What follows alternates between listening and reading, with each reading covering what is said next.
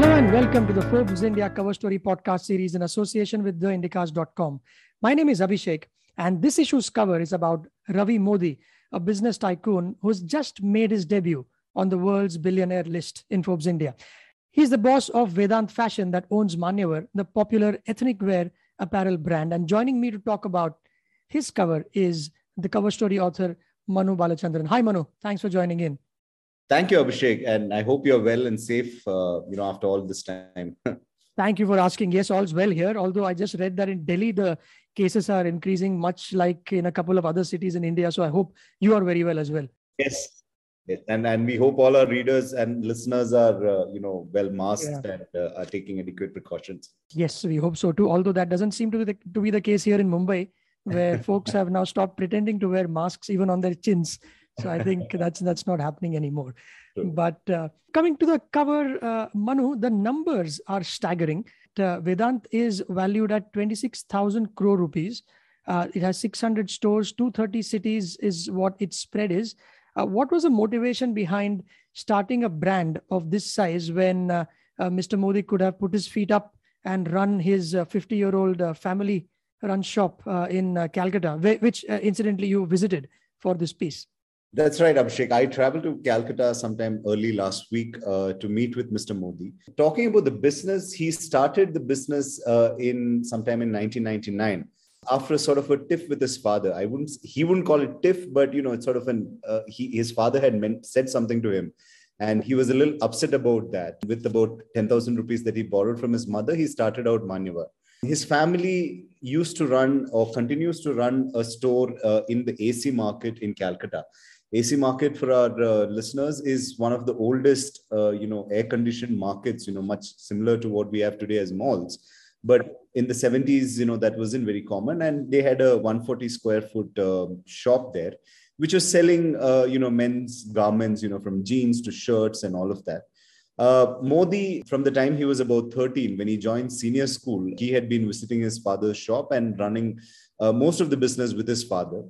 Interestingly, something that he told me during that time is he used to look after customers who many of his salesmen wouldn't want to deal with. They would tell him that, these are customers who wouldn't buy anything. They're just coming, loitering. They just see it and then they'll walk away. But Modi sort of took it upon himself and he would, convince these people. And that's how he started his life there. And between that age of 13 to 21, he spent most of his time immediately after school at the store with his father. And every evening they would walk back from the store, to their house, which is about 5 minutes away. And one evening his father chided him for something that he had, he thought was aggressive. And that is when, things they had a fallout. And the next day he took the money and walked away. Talking about his philosophy of doing business itself, even though what would have started off as a knee-jerk reaction to whatever that might have happened, he's not a great fan of taking on debt, is what I understood from your cover. What is that about and why is that? He was very close to his father, and his father had told him, that you can relax today and, tomorrow you might be in sort of trouble, or you can take all the trouble today and then tomorrow you relax. That's essentially the philosophy. So he went with that. He was very cautious about things. He was cautious about how he wanted to expand the business. Didn't want to take on any debt and instead, worked his way around his business and then ensured that they had enough working capital and business sort of flourished. And in just about 2 decades, he started out with, the markets of Uttar Pradesh, Madhya Pradesh, Bihar. These were markets not many people would sort of go to, and he actually went into those markets first. Again, his father told him, and he was referring to a survey that happened back in the day. His father asked him, why are you doing business in these states while you can do business in Delhi, Bombay, or any of these places? And he told his father that, look, I've been able to crack these markets. If I can do business in these markets, then that means I can go anywhere else in this country and do business.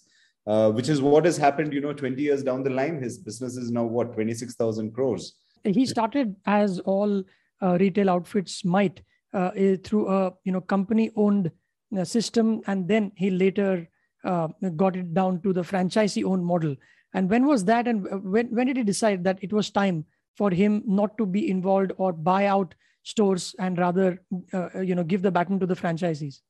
So initially, a lot of the business, was dealing with large format stores and things like that, multi-brand outlets, and he would go sell the clothes there. But by I think about 2006, when his father unfortunately passed away, he was away from work for about 6 months, and that gave him enough time to sort of strategize, figure out which way to go.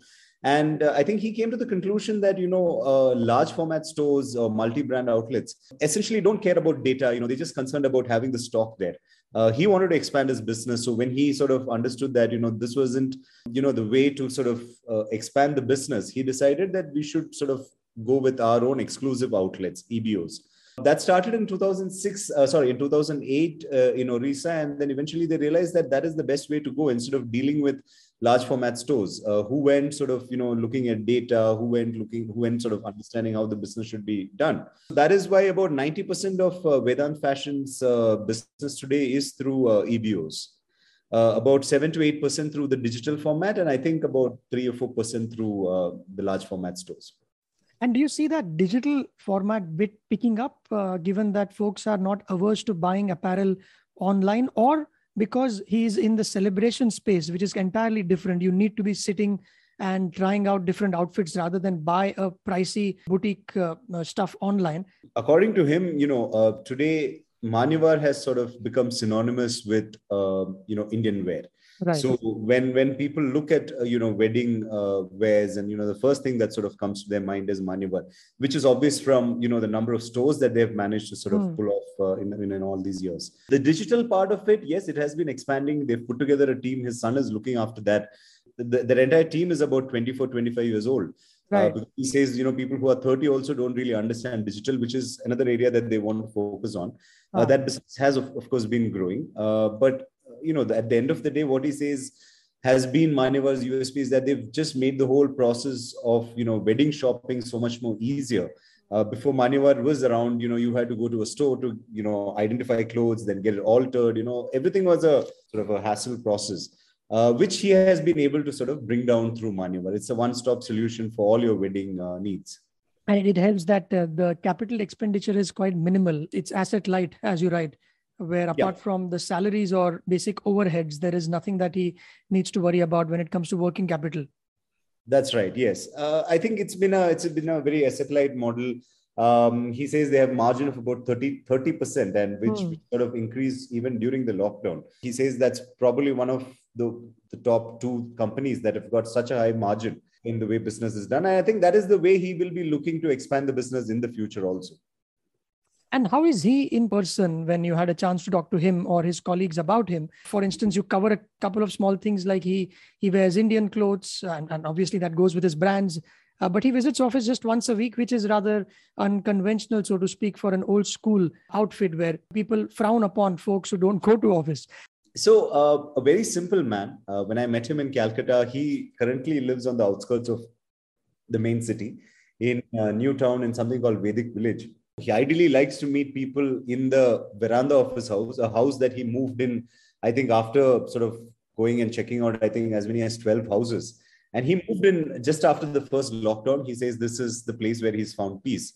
He likes to meet people in the veranda, but it's just that, Calcutta was very hot during the time that I had traveled to, and very humid. So he, to make me comfortable, he said, let's go sit in the AC room. But generally a very, very pious, soft-spoken person. But he's very sharp with his mathematics, and, he knows where he wants to take the business. He says, clothes that we wear in India today, say, for instance, suits, something that Britishers introduced us to, that is not ideal for the Indian conditions. And that is why he wants to instill a sense of pride, in the Indian wear. And he wants more people to take up on Indian clothes and not just look at it as festive wear, and sort of, get a wider society to accept Indian clothes and wear that.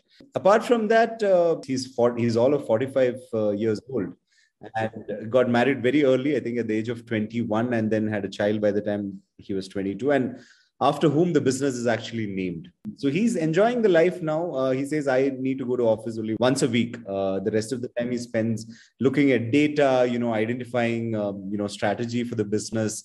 Did he talk to you a little bit more about data itself? You've brought it up a couple of times here. What kind of data does he crunch, or is it, to do with spotting trends? So something he referred to earlier was, that, when they were dealing with LFS stores, they would send stock in bulk. But he realized later that it was actually the clothes in the range of size 40 and 42 that were selling the most, while the size above 42 were just being held in the stock. There were no takers for it, and LFS stores, they didn't really have the time to sort of look at that.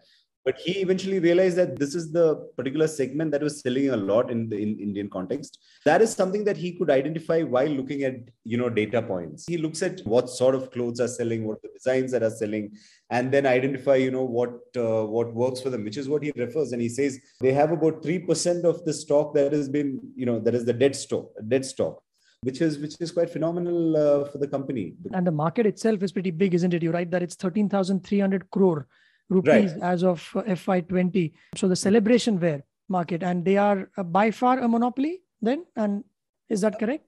Look, it's a or rather a market leader, I'm afraid. I should say. Yes, it is a fragmented market, and in the organized segment, they have been able to come on the top.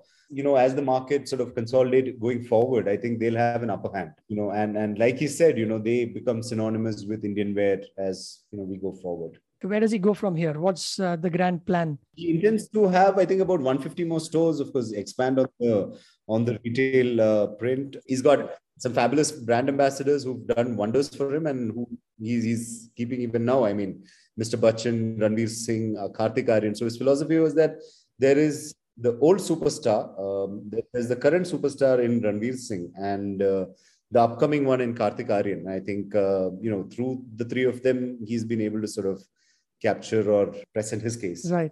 Because the target audience does span generations, right? Not all products have that. For instance, you can't sell Pepsi to a grandmother, but you can indeed get a Manyavar outfit for somebody who's in their 50s and 60s or even 20s, for that matter, where the whole family can shop. Yeah, and they say weddings are recession-proof. So if lockdown sort of forced you to stay indoors, I think eventually people will want to celebrate and go out. So he's got the upper hand there. He's, of course, brought in a couple more segments. There's the Manyavar brand, then there's Twamev, which is going to be, I think, a little more premium. Then there's Manthan, which is, I think, one segment lower than Manyavar. So he also cater to all the different sort of segments within the wedding market, whether you're poor or rich or, whoever you are. Lovely. Thank you very much, Manu, for your time on this podcast and for an excellent cover story. Loved it. Thank you so much. Thank you. Thank you so much, Abhishek. Take care. Thank you. And all you listeners, you can get this podcast on ForbesIndia.com, iTunes, Spotify, Stitcher, Google, Apple Podcasts, or any other application that you use to download such content. And to have someone call you for a Forbes India subscription, message Forbes to 51818.